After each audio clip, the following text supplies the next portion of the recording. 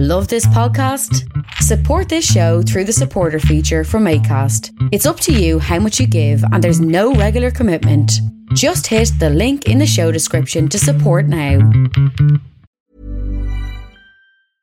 Even when we're on a budget, we still deserve nice things. Quince is a place to scoop up stunning high-end goods for 50 to 80% less than similar brands. They have buttery soft cashmere sweaters starting at $50, luxurious Italian leather bags, and so much more. Plus, Quince only works with factories that use safe, ethical, and responsible manufacturing. Get the high-end goods you'll love without the high price tag with Quince.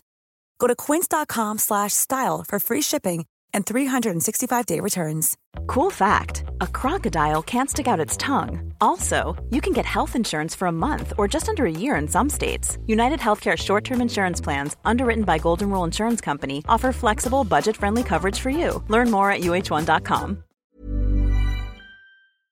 It's spring, and what better way to put a spring in your step than by buying some comfy knickers or pants? That is how it works, right? I mean, when I was a kid, if you bought new trainers, and everyone said you'd be able to run faster, so I guess if you buy new pants, then you might be able to put a spring in your... Oh no, bum, wait, that's wrong. Yes, anyway, while we all know the wonderful British boxers do an incredible range of things to sleep in, it's now nearly sunny outside again, you know, in that way where it's also a bit cold, but you're still going to need a new t-shirt, hoodie or new pants to go and try it in before you then have to go back inside and get your jacket. And British boxers have a brilliant range of all of those things, as well as pyjamas that you're probably still going to need for work until at least 2023. British boxers are an independent, ethically excellent lot who make actually nice lounge and casual wear that you can wear inside or outside, but you know, with shoes on as well, because you're sensible. Head to british-boxers.com and use the code PARPOLBRO10 and you'll get 10% off whatever you order. You might accuse me of being in the pockets of big pyjama, and I'd say no, actually I'd take a medium, and my pockets have an old tissue in because that's tradition. It's just always there. I don't even know where it's come from. It's really strange. It's every pyjama pocket. It's always not. This week's show is dedicated to the memory of the brilliantly talented sweary idiot Katie Coxall, aka Mushy Bees, who was not only a pal but did many brilliant bits of artwork and brilliant comedy sets too. And amongst all of that, she did the artwork for this here podcast that you know so well. Katie passed away last week, far too young, because cancer is a piece of shit. So this show and every swear in it this week is for them, as I'm pretty sure that's what they would have wanted.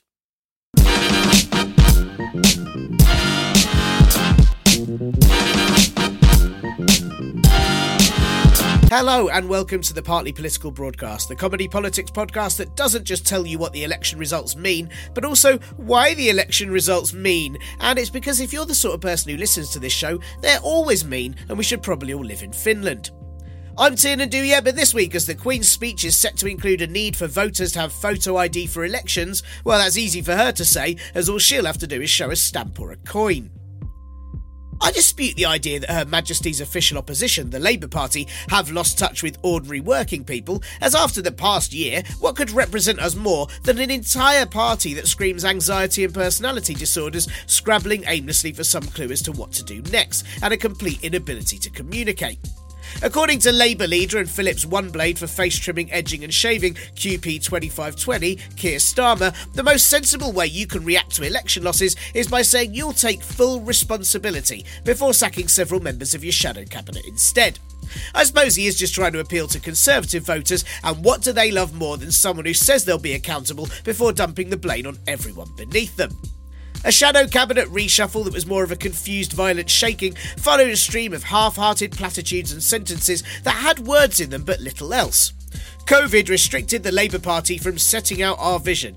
Did it? How? Have they not heard of Zoom like the rest of us had? Did it have an automatic turn visions off setting? I hadn't noticed that before. I didn't realise COVID affected vision. I thought it was all in the lungs.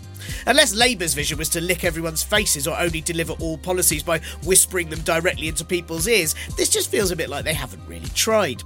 Oh, we definitely have a vision, but you just don't know it. It goes to another school. Then, of course, the other excuse is it was all the fault of the previous party leader and human roley Jeremy Corbyn, who has selfishly stayed as ex-leader for over a year now and just won't stop. It's very hard to know what Labour's policies this past year have been, apart from occasional calls to close zoos or not vote on things to show that they don't support them or do, or well, no one's really sure. But the one slogan they have had is under new management, so if they haven't even managed to convey that bit, they've really failed. Oh wait, maybe they forgot to change their name on Zoom so it still kept coming up as Jezza. Now I get it. MP for Horton and Sunderland South and Ursa from Superman 2, Bridget Phillipson, insisted that things were different this time because she wasn't being chased off doorsteps like the last election. Yeah, I'm pretty sure that's to do with social distancing, Bridget. Another great line, and by great I mean more hollow than a tome of Nadine Dorries' wise thoughts, was, "We have changed, but we need to go further." Brilliant! So you've changed and that lost you votes, and the best thing now is to change more. Again, maybe this is just a drive for Conservative voters who are big fans of seeing failed ideas get pushed forward regardless of the blatant damage they cause. The difference is, though, the Conservatives always pretend they've done well even when they haven't, a tactic absolutely unheard of in Labour. Instead, much like the weird insistence that actually a global financial crash was entirely their fault and no one else's, despite it also being reported that their successive leaders have been useless or unable to even eat a sandwich, Labour's instinct is just to say that things were much worse than they actually are. Labour did of course lose Hartlepool to the Conservatives for a myriad of reasons, including not so much parachuting but catapulting in a candidate that was less suited to the area and its needs than getting a camel to manage a branch of Iceland. Voters apparently voted for change, but I suppose it's entirely up to an area whether that's changes for the worst or not. But actually, looking at the rest of the results in England, the majority of the mayoral elections went in Labour's way, with What If Bert from Sesame Street wore glasses, Andy Burnham, being re-elected with a larger share of the vote than last time, showing that maybe, just maybe, standing up to the government is popular rather than backing them most days and occasionally thinking that looking at wallpaper might bring them down. Duplo figure Sadiq Khan was re-elected as London Mayor, even though Conservative candidate and stunt double for the Stargate TV series Sean Bailey got more votes than expected, despite not even understanding what areas to campaign in, what being a mayor actually means, or where he is at any given time. It was only really the West Midlands mayoral election where Conservative and Bill Gates' skeleton, Andy Street, was re-elected, but that is what happens when the candidate you run against them is Sad P. Liam Byrne, who's most well known for leaving the note "There is no money" at the Treasury for the incoming Conservative government in 2010. Well, unfortunately for Liam this time, there was also no votes. Many Labour councils such as Preston that have been adopting community wealth building schemes and Rochdale that's been regenerating the town with cooperative heritage schemes, they all kept their seats, while councils in areas like Kent, Sussex and Cambridgeshire that have been traditionally more blue than a Monday in January during lockdown have now gone very red, like they were almost embarrassed about their past voting. Welsh Labour will now remain in power in the Senedd for another 5 years, winning exactly half of all seats, holding off the Conservatives in many areas and reclaiming Rhondda from Plaid Cymru too. Leader in Cartoon Tortoise, Mark Drayford, said he promises to be radical and ambitious, which I think means he's going to take up surfing. Yet, despite all of this, various Labour politicians have been overexcited to get back on the news in order to say just how shit their party are, and then name all the wrong reasons. Labour Lord and harmless Nosferatu Andrew Adonis has said Starmer needs to resign as leader, which could seem fair considering this time Labour have lost 8 councils and 326 council seats, as well as a by-election, and when Labour under Corbyn in 2016 lost just 18 councillors, there was a leadership contest to oust him. So, in comparison, Starmer should probably not just resign, but personally apologise to everyone and then walk naked down the high street as someone rings a bell and shouts, "Shame!" But then you hear Adonis's point of view, and it's only because he thinks withered Eddie the Head, Tony Blair, should return, which would be like trying to appeal to people who say a meal is too salty for them by making them eat it in the sea. Former frontbencher MP and duck that has walked into a Telegraph poll, Khalid Mahmood, warned that Labour had been taken over by woke social media warriors from London, which isn't true, or they'd actually have been able to get a message out as to what their vision was. Aside from the stupid notion that London, with the highest rate of child poverty in England, is actually paved with gold and everyone in it, including myself, just spends every day snorting avocados while paying our rent 3 times over just for fun, it's also a bizarre attack to say that a solution to Labour's issue of not getting enough votes is to stop appealing to some of the people who do vote for them. Brilliant idea. Why don't they just keep insulting every possible area of society until they can finally focus all their efforts on the pet vote, or ghosts, which actually I suppose is what Tony Blair would be very good at, to be fair. So, of course, that's the only opinion Starmer's listening to, and he just keeps repeating that Labour has lost the trust of the working people, which isn't surprising as his party is mostly broken. Jobs and work is the party's new focus, hopefully firstly for all their candidates that have now lost their seats and are in need of some due to being part of a group whose leadership thinks they should get all their policies from a kid's first words book. What's the next strategy, Keir? Bus and train, then cat and dog, followed by hat and shoes? You can't just say words and hope people understand what your stance is on them. The cabinet reshuffle is equally as confusing. After losing a by-election and council seats in the North East, Starmer's initial reaction was to sack Northern Working Class MP and Bob's Burgers extra Angela Rayner as National Campaign Coordinator, until everyone said how stupid that was, and she was moved to be Shadow Chancellor of the Duchy and Shadow Secretary for the State of the Future of Work, the meaning of which we're yet to entirely find out. But while it's an area that needs focusing on, chances are high she'll just have to shout jobs and work at passers-by until some magically appear. Matchstick Annalise Dodds, who actually knew about economics, has been replaced as Shadow Chancellor by that parent you'd actively pick your kid up late from school to avoid seeing, Rachel Reeves, who in 2013 boasted that Labour would cut benefits even more than the Conservatives. So, I guess this is the battle plan now. Take on the government by also putting people in roles they're completely unsuitable for and out-mean them on every level. No wonder they've chosen slap baby Wes Streeting to be Minister for Child Poverty, so I guess they'll be pledging to increase that in the next manifesto too. But will any of that make a difference? A Channel 4 poll said the main reason people didn't vote for Labour this time is Keir Starmer and his lack of policies, so I suppose he's embraced true centrism by not standing for anything at all and being disliked by left and right-wing voters equally. Is it possible to send a whole party to therapy?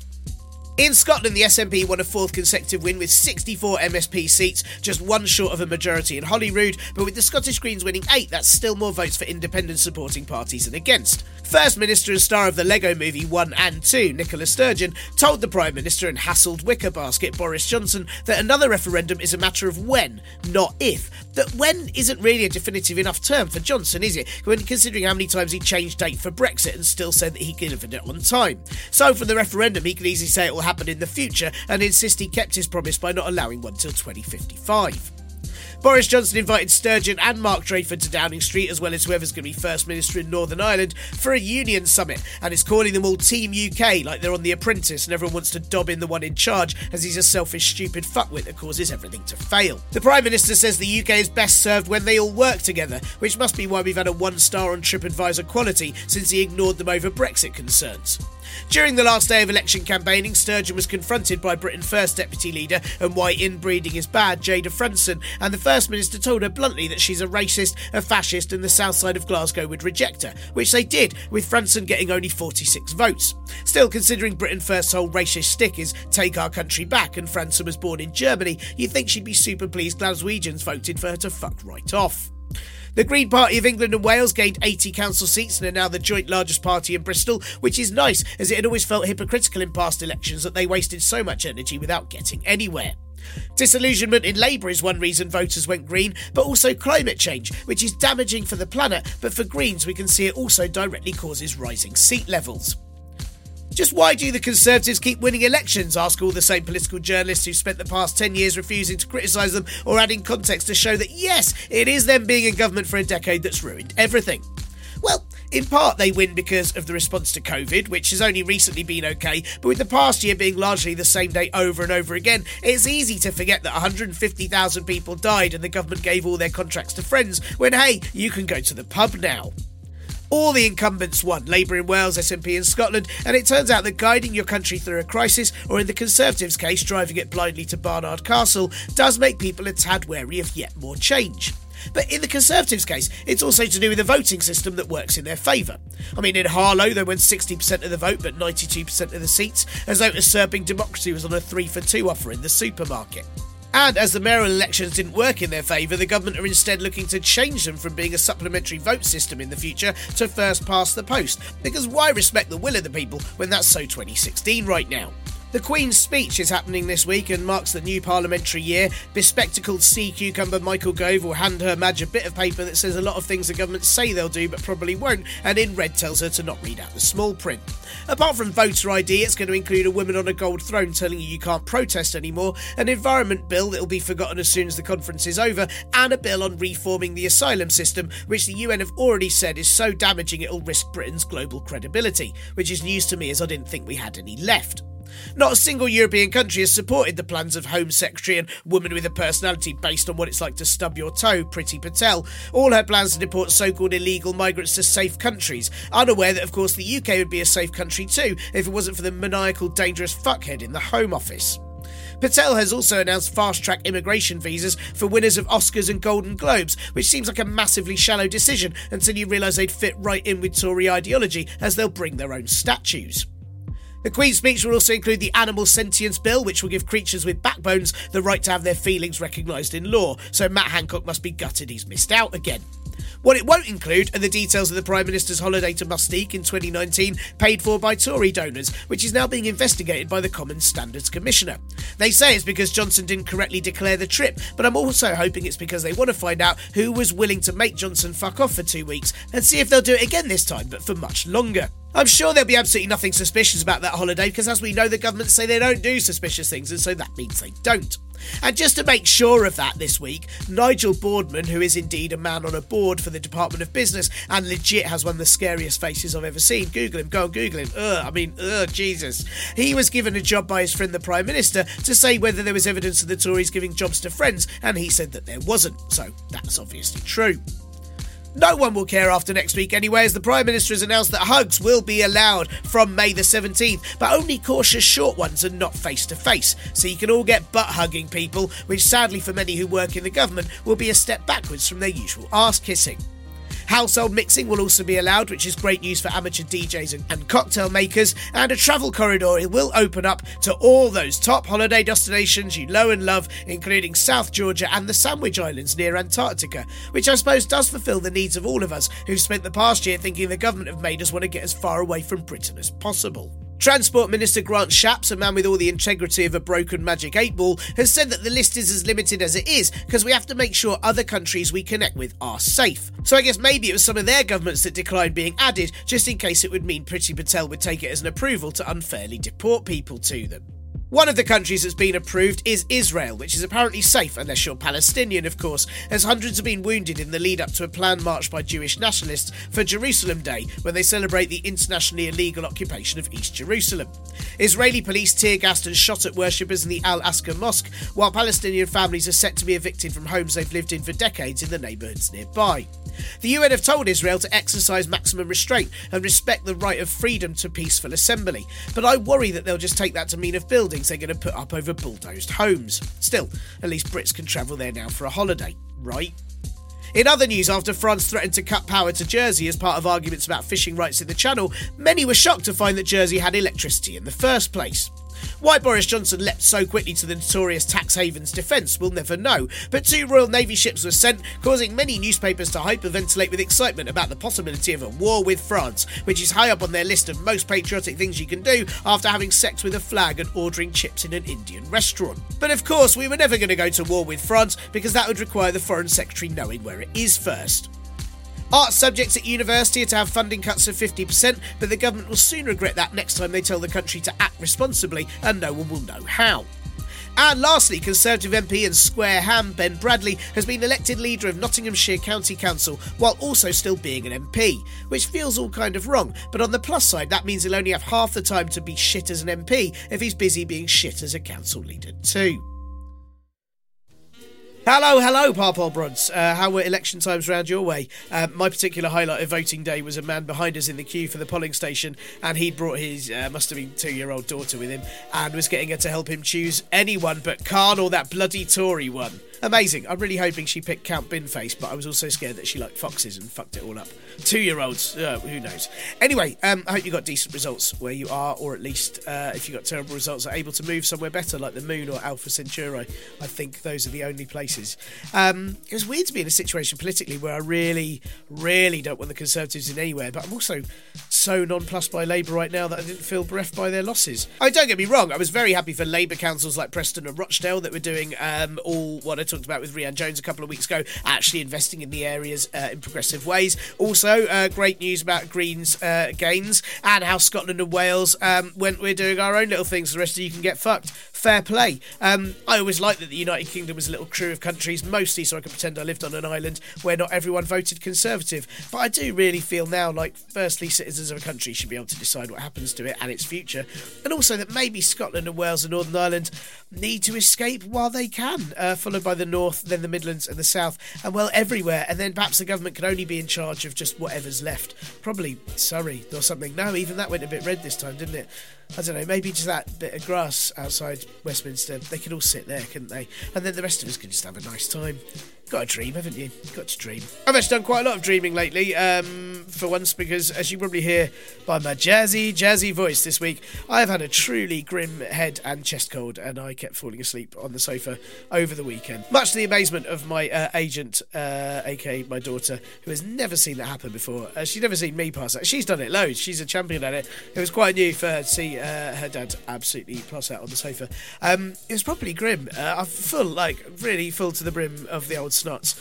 Yeah, you love that image. And I can't help but think it must be because I haven't had a cold in over a year, thanks to mask wearing and just not seeing anyone at all. So it felt like it was full force making up for that. It was like a year's worth of cold in one go. I did do a lateral test that I sneezed out twice, and it's defo not the COVIDs. So instead, I've just been making everyone feel very uneasy wherever I've gone by being full of coughs. It's a really weird sort of power. Have to say, in future, I might do things like cough on the bus just to get extra space. Really clears the area for you. So what I'm saying is a lot of coughs will be edited out of this week's show.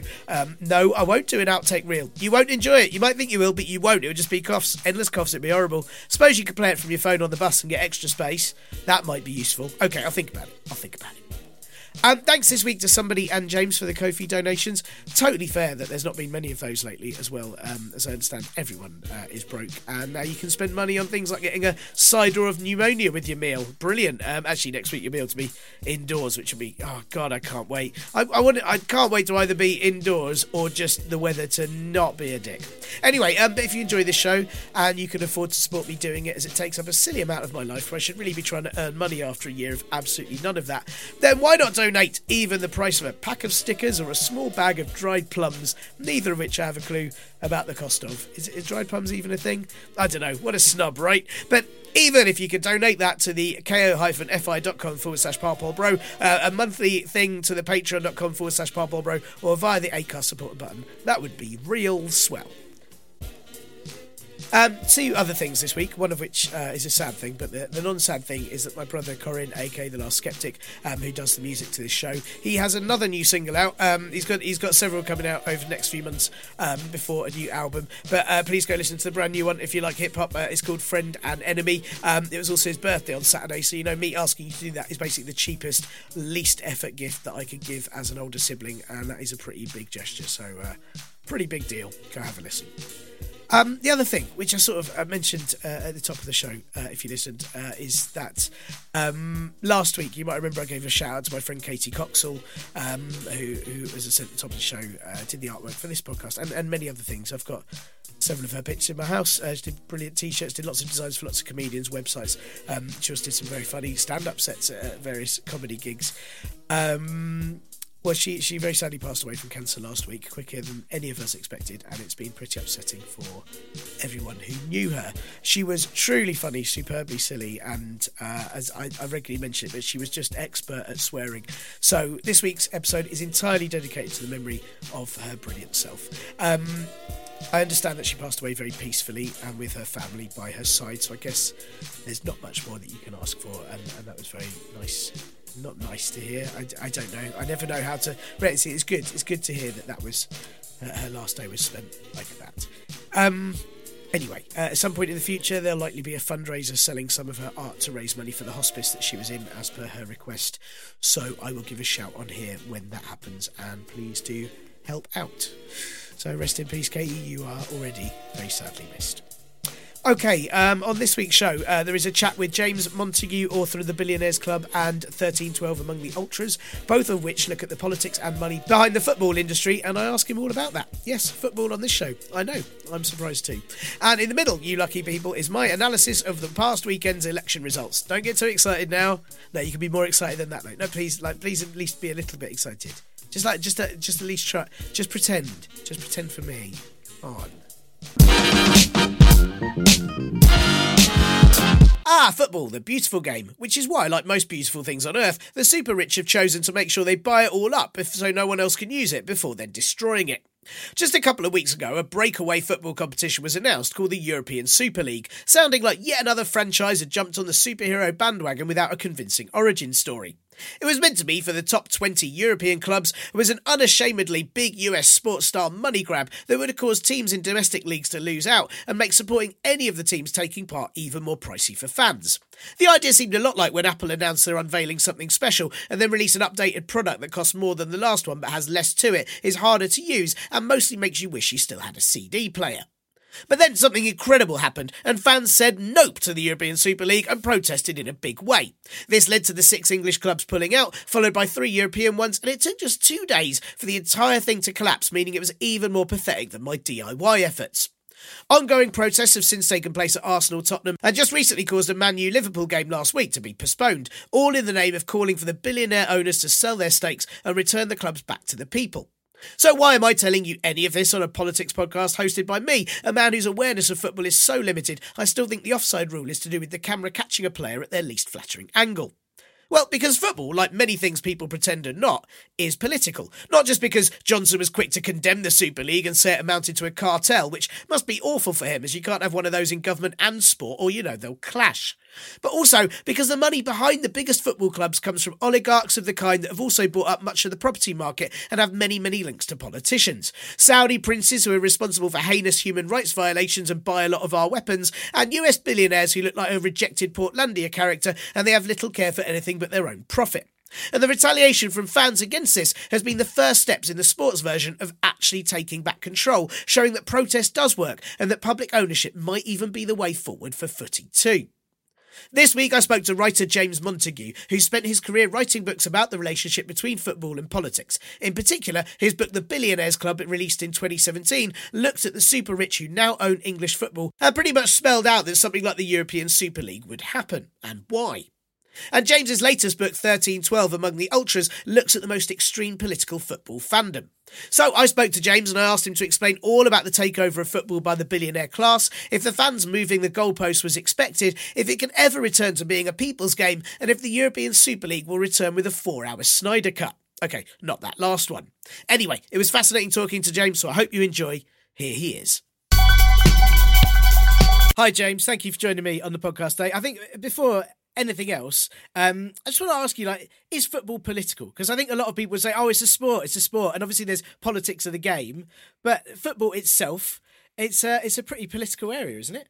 Usually, for me, it's almost the most political area. My entire career has been spent kind of trying to tell political stories through football, because it was so obvious to me that the two are connected. And usually when you find people who say, sport and politics shouldn't be connected, it's because what they mean is their politics aren't being reflected in football. They don't like the politics that they're seeing reflected in football or sport in general. It's no different from art, from music, from any other kind of cultural area. Politics bleeds into it. Politics, that art form, that cultural form is reflective of society, and football's no different. And I think that one of the most important things to see is that football is kind of criminally under-analysed when you think about politics, because you can understand a lot. The last book I wrote, 1312 Among the Ultras, a lot of people say ultras, they're hooligans, what can they tell us about the world?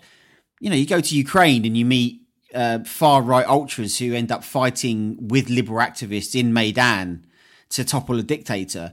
You go to Egypt and Cairo and you see that the ultra groups of Ahli and Zamalek end up playing a key role in the revolution in Tahrir Square. You go to Germany, the ultras there are fighting against, fighting to preserve the 50+1 ownership structure there, which stops billionaire owners from taking over.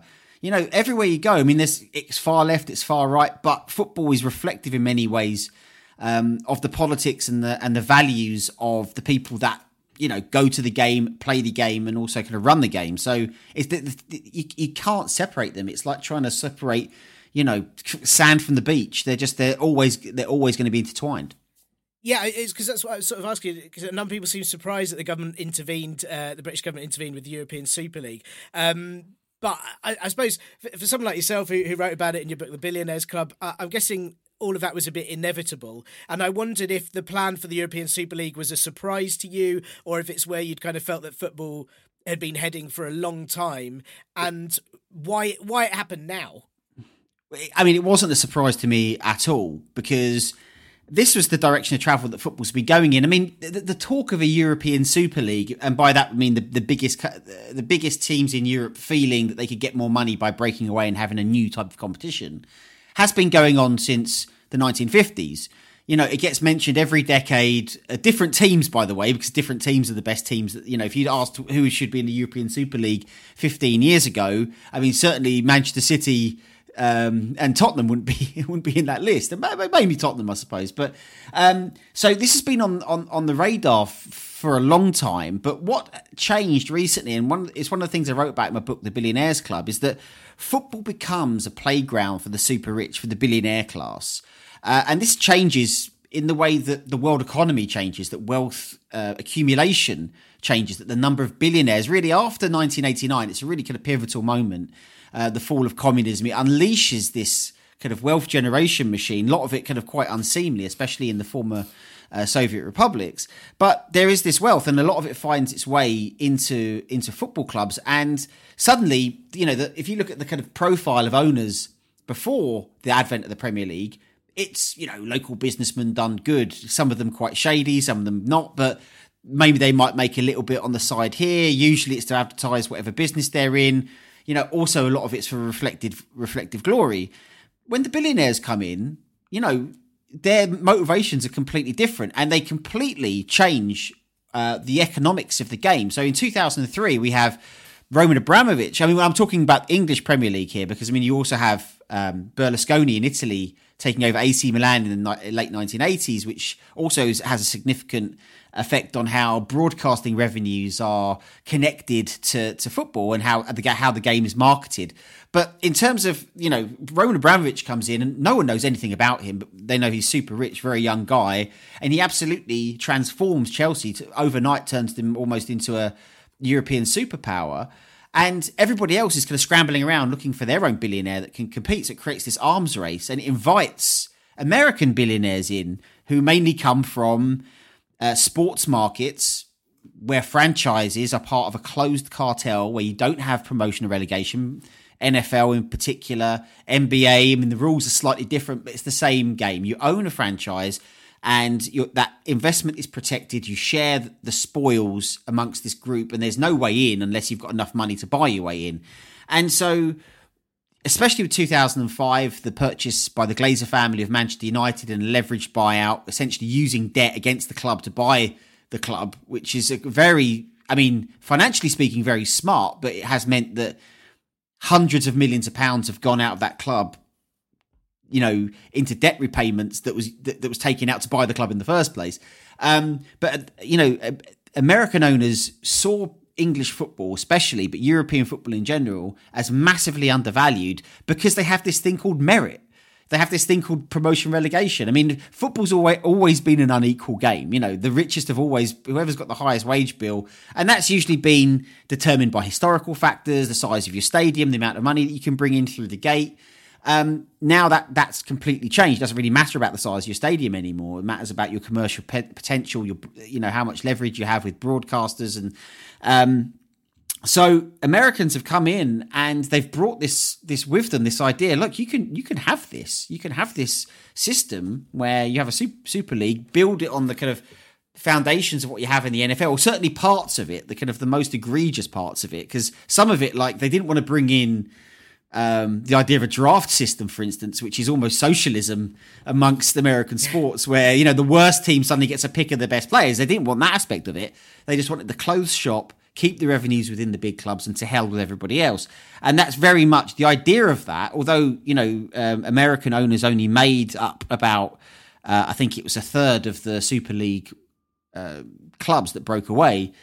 That feeling has been preeminent really since American owners came in, and whether the rest of the owners who've come from China, sovereign wealth funds and sovereign wealth in the Middle East, Asia, if you look at where, owners that came from Thailand in particular, they've all signed on to that being the best way of protecting their investment. So it's weird. I wrote this book in 2017 or 2016, 2017, and that was it. It was like, this is the direction of travel. This will happen. And this was their first attempt at it, the first clumsy attempt.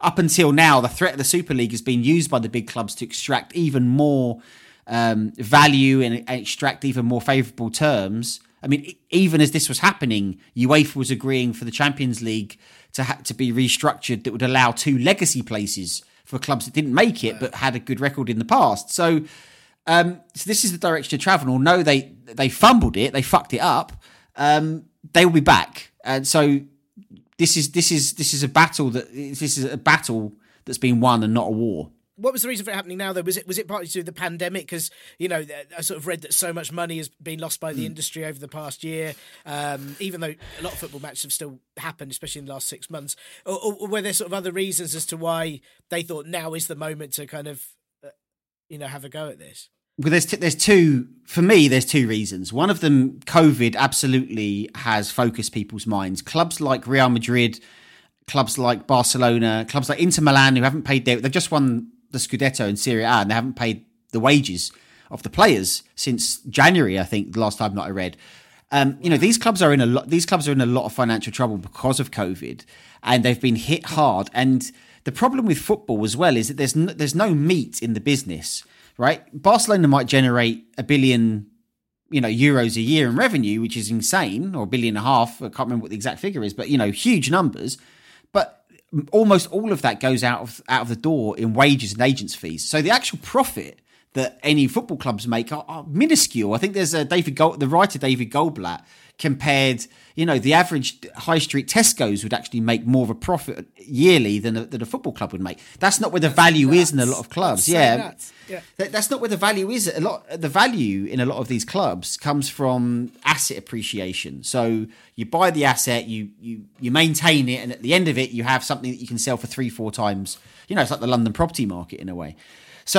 So COVID had massively hit some of these big teams. So it's no surprise that the club that was leading this was Real Madrid and its president Florentino Perez, who, if you see what he's been saying, it's like, this isn't going away, this is coming back. So COVID hit the bottom line. Even broadcasting contracts in the UK, with the English Premier League, a premium was taken off because the fans weren't in the stadium. So, their broadcasting revenue down, their game day receipts are down. So, there is going to be a financial correction in the market. So COVID definitely played its role. But there's also, if you've read The Shock Doctrine by Naomi Klein, the idea that a good global crisis should never be underexploited. And so, yeah, of course. The owners of, especially if you look at AC Milan, is owned by, Elliott Management, which is a vulture fund, essentially a company that goes around buying sovereign debt from distressed countries like Argentina, like Peru, like Republic of Congo, and squeeze them until they can pay the full amount of the debt, whilst basically bankrupting their health system. So this is the kind of people who are currently, at the top table trying to decide the direction of travel for football. So something like this happens. You don't have fans in the stadium. You're not going to get, or in theory, you're not going to get the kind of opposition that you would normally get. Look at Liverpool when they had Hicks and Gillette, the American owners, buy the club. It was disastrous. So they were forced out effectively by just the sheer weight of fan protests and hatred that was kind of poured upon them. This was a way of forcing through something they always wanted to happen. And if not now, when would they get the opportunity to do this without the fans, congregating in huge numbers? And in the end, it turned out that the restrictions weren't hard enough. If they'd done this a few months earlier, when we weren't just about to come out of COVID restrictions, especially in the UK, then they might have got away with it as Scooby-Doo, or the people that Scooby-Doo caught. If it wasn't for you crazy kids. Bad timing. It was just, and so, they wanted to exploit a crisis, and they exploited the crisis just a little bit too late. Wow. I mean, I want to ask you about the fans and the impact in a minute, but I suppose one of the things that it's so depressingly evident from this, but also in reading your book, it's just so much money in football doesn't really care about the game at all. And, it's something that you talk about in your book. This kind of all started with Roman Abramovich, and that money that he put into Chelsea wasn't really to do with his absolute love for Chelsea. Well, no one is entirely sure why Roman Abramovich bought Chelsea. He hasn't bought it to make money. It's not. There are easier ways for him to make money than to make money off of Chelsea.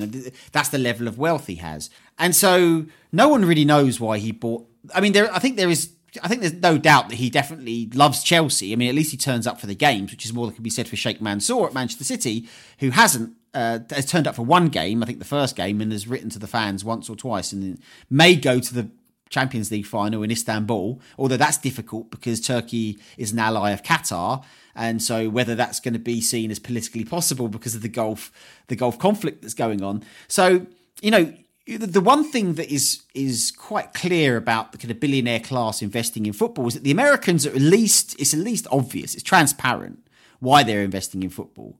They're investing in football because the guys investing in football know that they can extract, or they think they can extract value from a global game that has a massive growth potential in America and in Asia.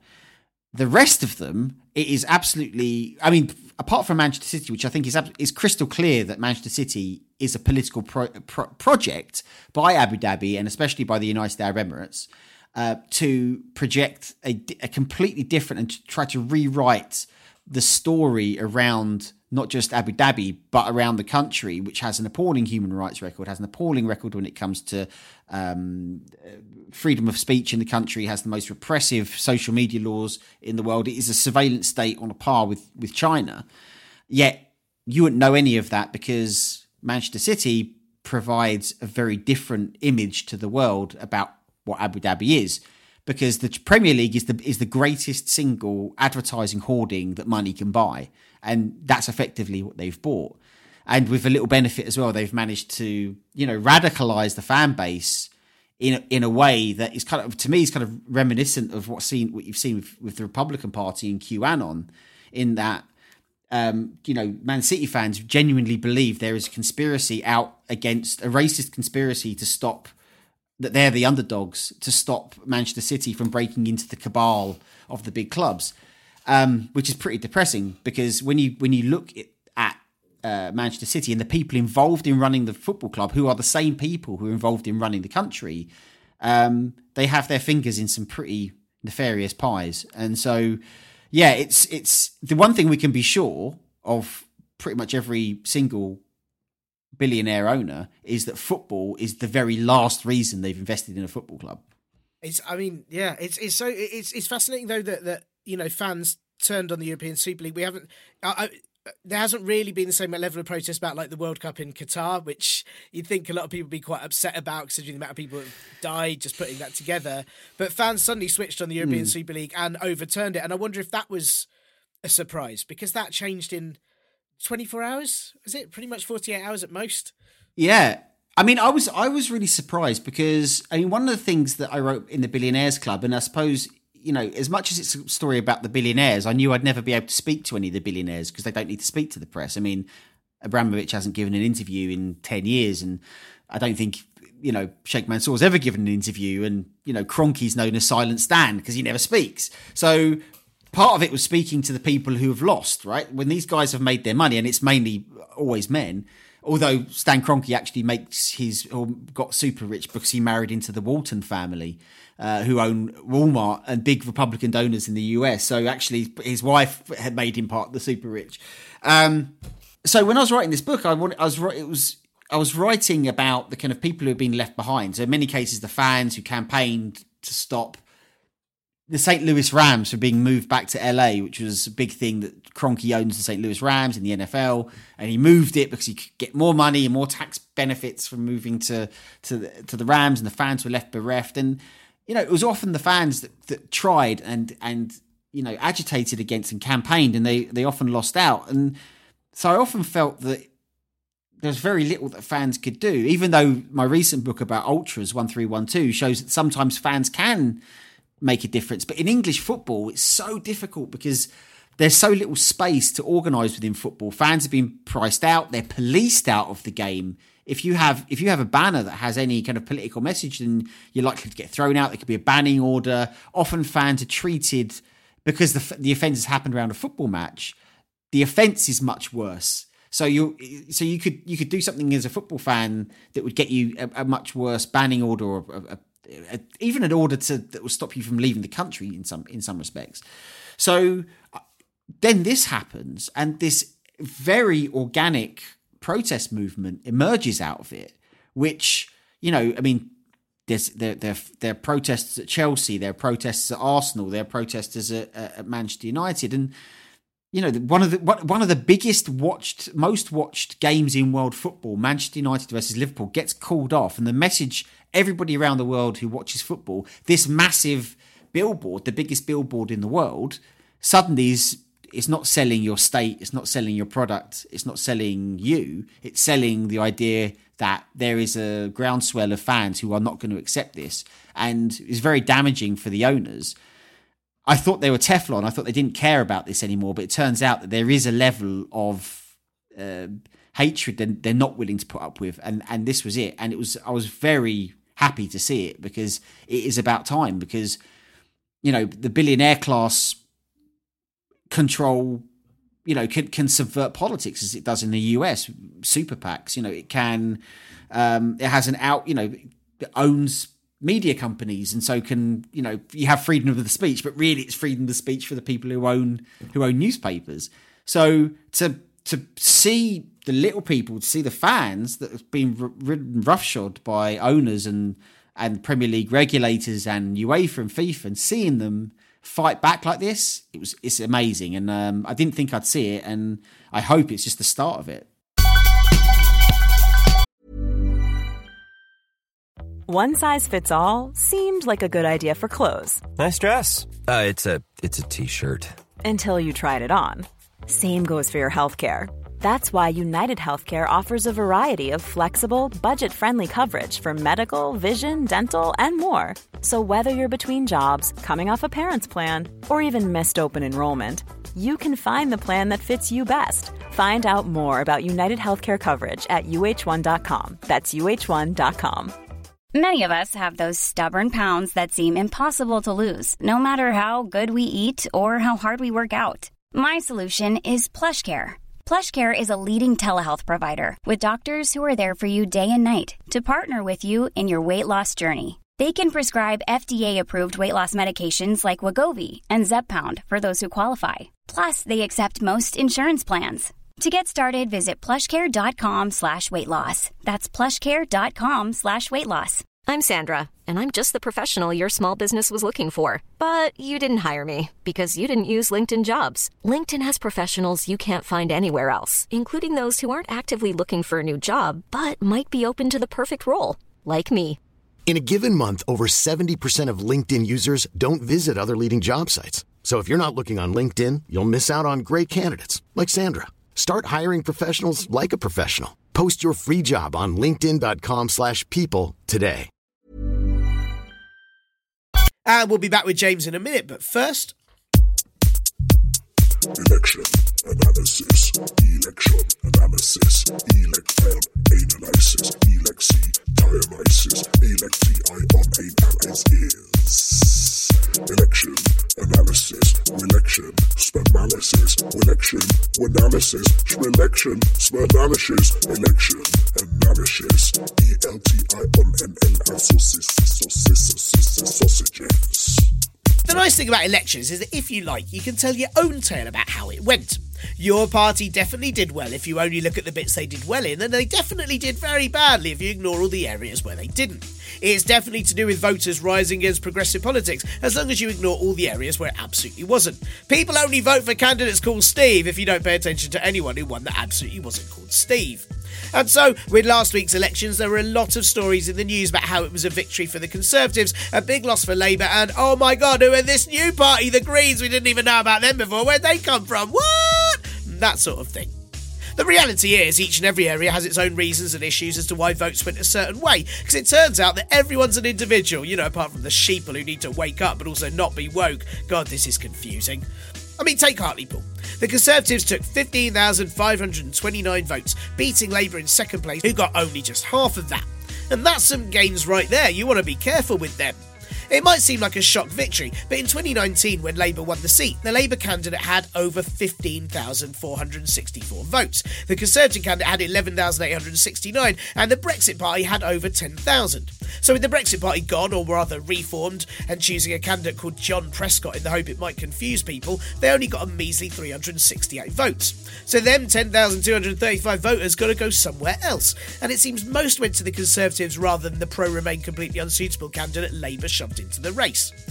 With the exception of 2017, the Labour vote in the area has been half of what it was in 2001. And the area has an ageing population with younger voters tending to leave elsewhere for work, which is a shame as according to Dizzy vacuum bag Nadine Dorries, the Conservatives will now bring 180,000 jobs to the area, so as there's only 70,032 people there, everyone can have several each. For the by-election, loads of people didn't turn up as well. The turnout was 11,000 less in 2019 at only 42% of voters, which is really shoddy. So actually the Conservatives didn't as much gain support as Labour made people think, what's the fucking point, I'll just stay in bed.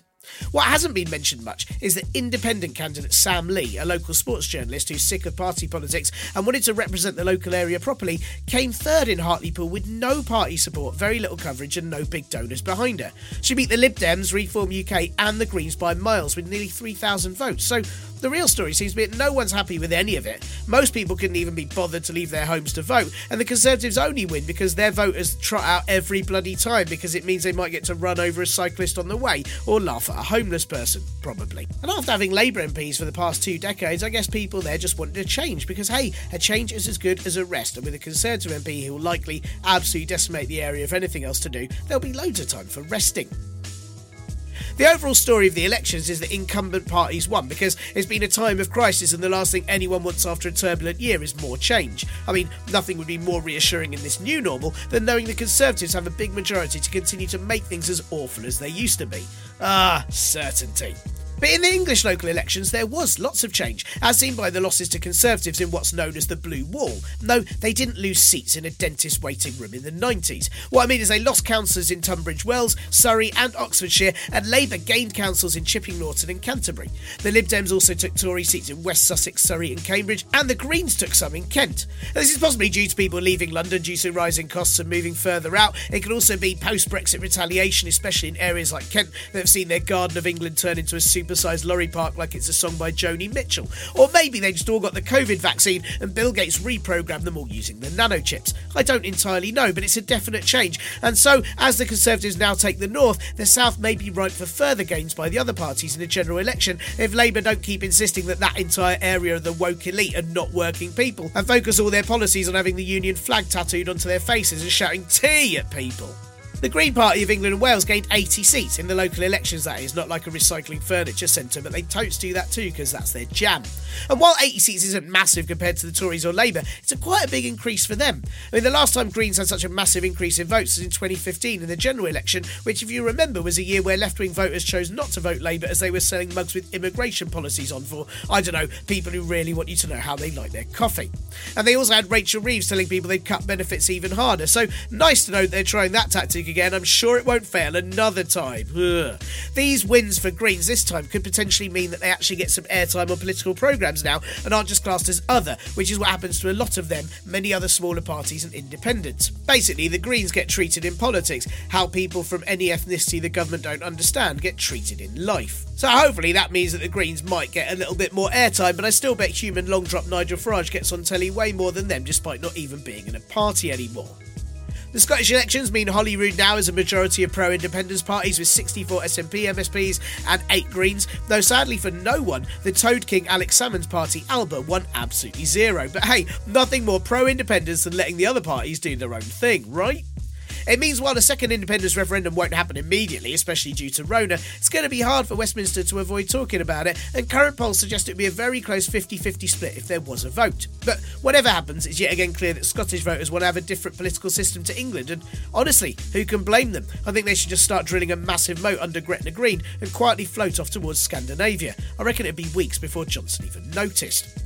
The thing that isn't being talked about much is why the Conservatives keep getting so many bloody seats, despite the fact that, they've let an awful lot of people die and made doctors wear bin bags. And while you could automatically suppose it's just because the public bloody love Johnson looking like he's woken up in a hedge after trying to shag a farmyard animal, and he said something racist in Latin while handing his best friend half of the NHS. Hilarious. But there's more to it than that, though. I mean, for a start, spending on campaigning. We don't have the figures yet for last week's election, but in 2019, the Conservatives received £19.4 million in donations and spent £16 million on their campaign. In comparison, Labour got £5.4 million in donations and the Green Party got £200,000. That's a big difference, and it means the Conservatives can dominate social media adverts and billboards, while the Greens at best can probably get everyone involved some nice crisps. But, everyone does love crisps. Secondly, the first past the post system and the boundary lines mostly benefit the Conservatives, with them winning 60% of the votes in Harlow but getting 92% of the seats. In Nuneaton and Bedworth this time round, they got 58% of the vote and 88% of the seats. In the same area, Labour and Greens got a combined 40% of the vote and just 12% of the seats. This is why the Conservatives won't ever push for proportional representation, as they much prefer a system, like with all their policies, where a small percentage of the people get a much larger share of everything. Obviously, the same system does benefit Labour in certain areas too, but the fact is, it consistently works against smaller parties and keeps us stuck in a shitty two-party system where one has vast amounts more money to play with. If the government bring in first past the post for mayoral elections too, it could see them winning a greater share of those posts as well, and voter ID would vastly stop Labour voters from voting over Conservatives. In 2019 there were only 4 convictions for voter fraud and 2 cautions, and that was it, but trials for voter ID stopped 700 people from being able to vote across 10 areas. Based on the 2017 general election, a much larger majority of Labour votes compared to Conservatives didn't have a driving licence, which I'm surprised about, as I thought most Conservatives had chauffeurs and so wouldn't bother. What I'm saying is it's a much harder race for everyone else, pretty much like every area of society, thanks to the Conservatives. So, the good news, I suppose, is that almost half of all Conservative voters are 65 or older, with the average age increasing by a year, every year. So the long game is to just wait till they've all died out. Though sadly, because they'll all have private healthcare, they'll probably outlive the rest of us. There was actually tons of good news in this election, though. 2 SNP MSPs are the first women of colour to be elected to Scottish Parliament, and another is the first permanent wheelchair user in Holyrood, which is brilliant. The first Romanian councillor was elected in the UK for Cambridgeshire County Council, running as a Labour candidate. And what if Groot dried out in the sun for too long? Lawrence Fox lost his £10,000 deposit because he didn't get enough votes for London Mayor, which makes the fact he called his party Reclaim even funnier. So, it's not all bad at all. And now, back to James. It was absolutely incredible, just the fact that they cancelled, or delayed the Man U Liverpool match on Sunday, and the amount of money that must have lost both of the teams is bonkers. I wondered, is that a sign that it can never return to being a people's game? Because there's obviously so much money in football now that to be able to buy the billionaires out would be pretty hard for any community or any kind of smaller business to do. It'd have to be a really organised effort. And I know you mentioned earlier the 50+1 rule that they've got in Germany. Is that a sort of thing that we could ever see in English football, do you think?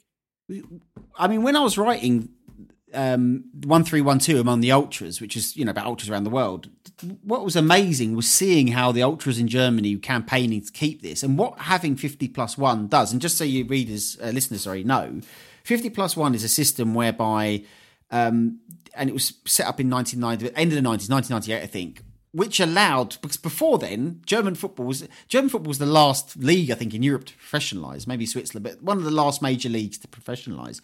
And so clubs were effectively membership organisations. And so at some point, the powers that be thought, well, look, we need to have some money in football. We've got to have some investors. I mean, look what's happening in the Premier League in England. We need to, and so they said, okay, well, we'll let some in. We'll bring in this 50+1 rule, which means that membership organisations will always control 51% or 51 out of 100 of the shares in an organisation, which means that they will have the ultimate say over what happens in a football club. So 49% of a club or parts of a club could be sold. There'll be some exemptions. So I think it was Wolfsburg, because it was always a company-owned team. It was VW and Bayer Leverkusen, the biopharmaceutical. They were workers' teams. They got an exemption.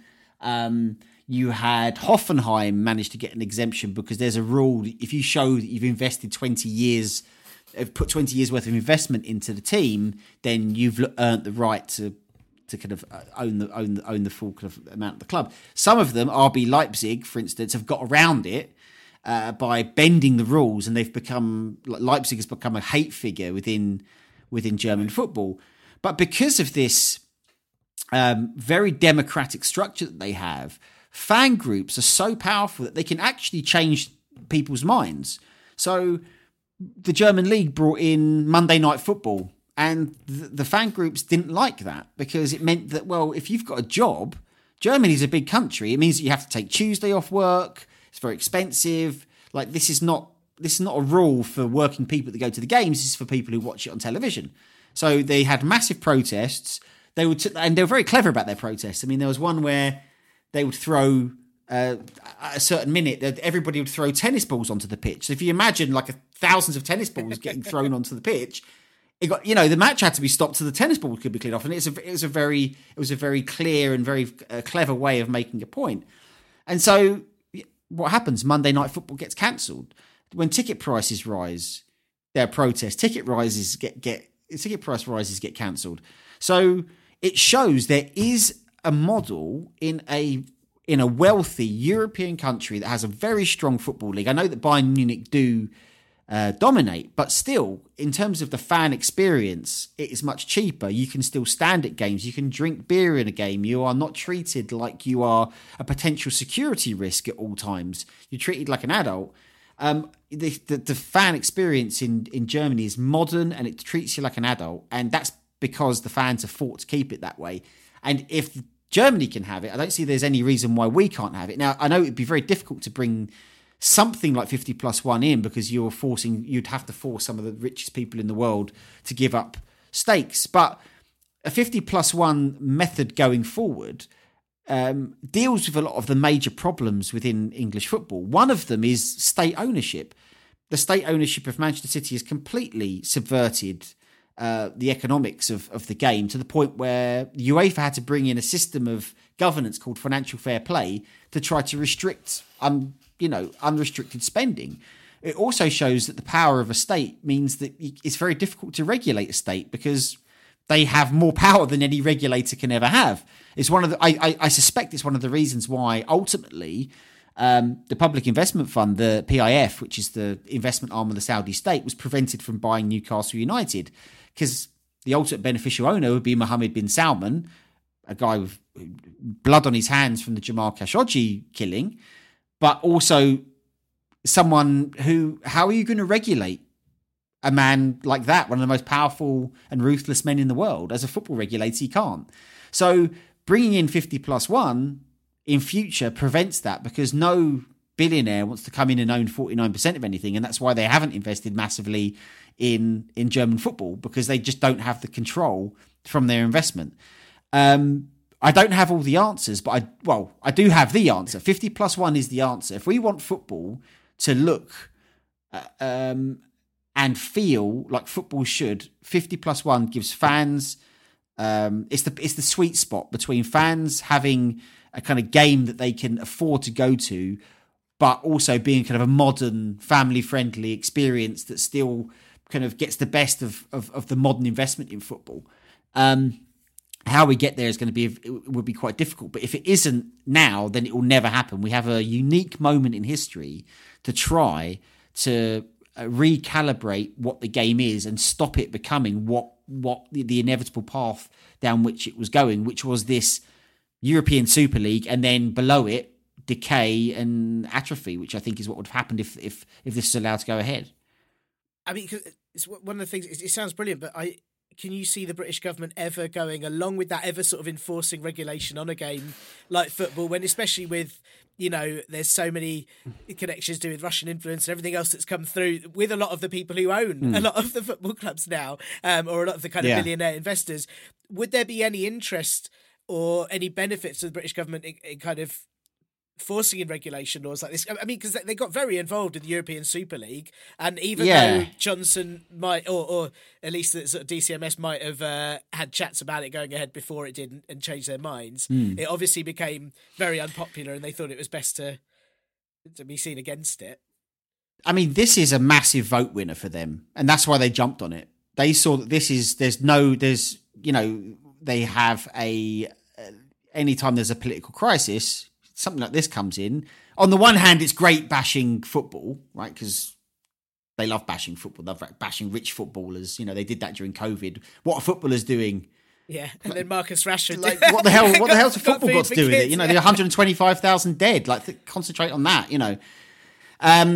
So it was an absolute no-brainer to wade into it. But genuine reform, fan-led reform, I mean, it's going to play very well with red wall voters. There's no doubt about it. This is a very, very popular issue that is above party politics, and I think Boris Johnson can see that it's a vote winner.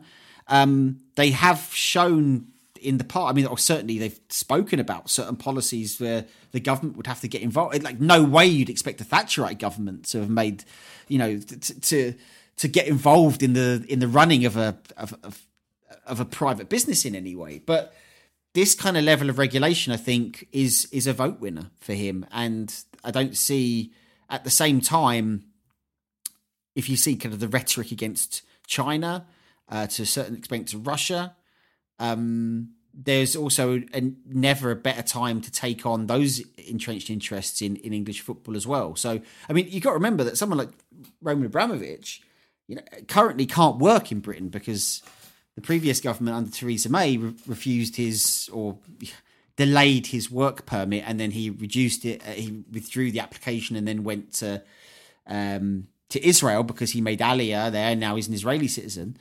So there is, you know, there seems to be a feeling that he wants to be back and wants to be able to come back, and he's still intimately involved in Chelsea. And so these kind of reforms, there may be some space. It may not be 50+1.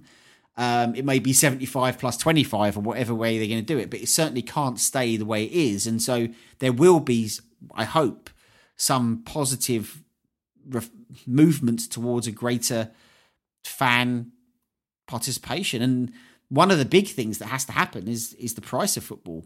You know, if one of the main reasons why this is allowed to happen is that the economics of football are such that the money that comes through the turnstiles doesn't matter anymore. Certainly is a very small slither of what they earn from broadcasting revenue and commercial revenue. Because a few years ago that changed. Matchday revenue had always been the biggest revenue stream for a club, and then about 15 years ago that was replaced by broadcasting and then massive commercial revenue. So then it's time to reduce ticket prices so that you can get young people, because football's got a massive demographic problem as well, is that the average age of people who have a season ticket, because it's so expensive, is you know, in its 40s, and that's usually because it's the same people that had season tickets before and they've grown up with football and they've grown their wealth through football. Young people just cannot afford to go to football matches, and that's what you want to see. You want to see that culture of attendance and culture of community in football starting from a very young age, and that has to be addressed at the same time. Yeah, absolutely. I don't know anyone that's been able to afford a season ticket for a very long time. It's really, it's appalling. It's so expensive. A bit like property, as you mentioned it before, compared to the property market. It's the two areas that just people of a certain age can't get into. But it is very nice to know that there is maybe some benefits to a populist kind of government that do want to do things that are popular in some way. So that's good. Don't get me wrong. I mean, this is probably the most corrupt. Actually, I mean, I was going to say corrupt government since the last Tory government, but I mean, I still remember Cash for Questions and Hamilton and all that kind of stuff, and Al Fayed. So, but it's not far off. I mean, it's just not cash and envelope. It's contracts and government tenders and all sorts of dodgy stuff. So I guess a fucked clock tells the right time twice a day, right? And suppose this is one of the times that this broken clock has told the correct time. Yeah, brilliant. That's a wonderful expression. You definitely need to keep that. Brilliant. Well, thank you, James. I really appreciate you having the time, especially when you've been obviously very busy talking about this a lot over the last couple of weeks. And the last question I want to ask you is something that I ask all the guests on this, which is simply that, apart from yourself and all of your books, are there any other writers, sites or podcasts that you'd recommend listeners check out for specifically sort of the politics of football, I suppose? I would... Who would I recommend? I mean, David Conn is a very good writer for The Guardian. Manchester City fan as well, so he's quite conflicted in terms of he's seen Manchester City come through the lean years. They're in the third tier once, and he's written a lot about. He's very good on human rights and football and his relationship. He wrote a book called Richer Than God, which is really good about growing up as a City fan and then their club becoming literally the richest club in the world. So I'd recommend him as a very good starting place for that. I would also follow Tariq Panjar, journalist on the New York Times, and a colleague of mine who does a lot of great sleuthing around the finances of football. Well, I also, if I could get in a plug, I'd also recommend Delayed Gratification, which is a magazine I write for, which is the world's first slow journalism magazine. So there'll be a big story looking in retrospect at the months that have passed in the next issue. So we always look back at the 3 months that have passed and look at the big stories that have broken and then faded away, and which ones we should still be thinking about. Big thanks to James for having time to chat in what has been a pretty busy few weeks for him.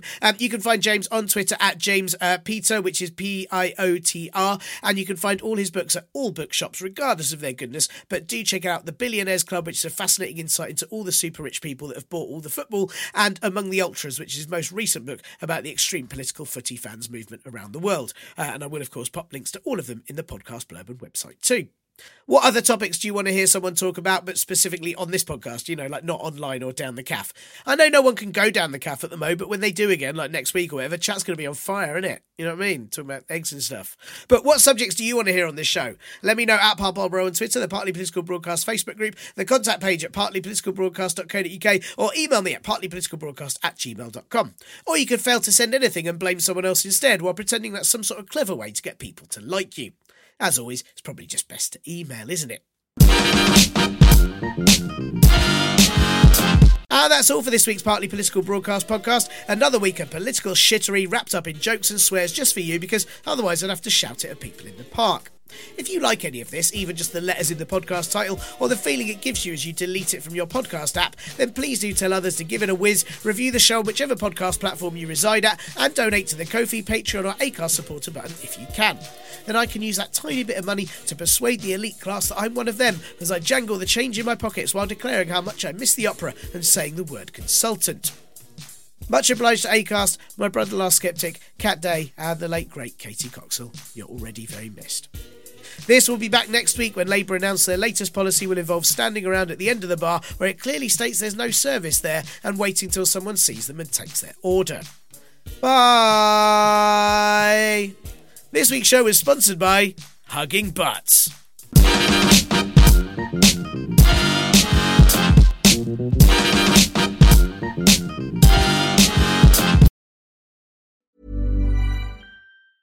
Planning for your next trip? Elevate your travel style with Quince. Quince has all the jet-setting essentials you'll want for your next getaway, like European linen, premium luggage options, buttery soft Italian leather bags, and so much more. And is all priced at 50 to 80% less than similar brands. Plus, Quince only works with factories that use safe and ethical manufacturing practices. Pack your bags with high-quality essentials you'll be wearing for vacations to come with Quince. Go to quince.com/pack for free shipping and 365-day returns. When you make decisions for your company, you look for the no-brainers. If you have a lot of mailing to do, Stamps.com is the ultimate no-brainer. Use the Stamps.com mobile app to mail everything you need to keep your business running with up to 89% off USPS and UPS. Make the same no-brainer decision as over 1 million other businesses with Stamps.com. Use code PROGRAM for a special offer. That's Stamps.com, code PROGRAM.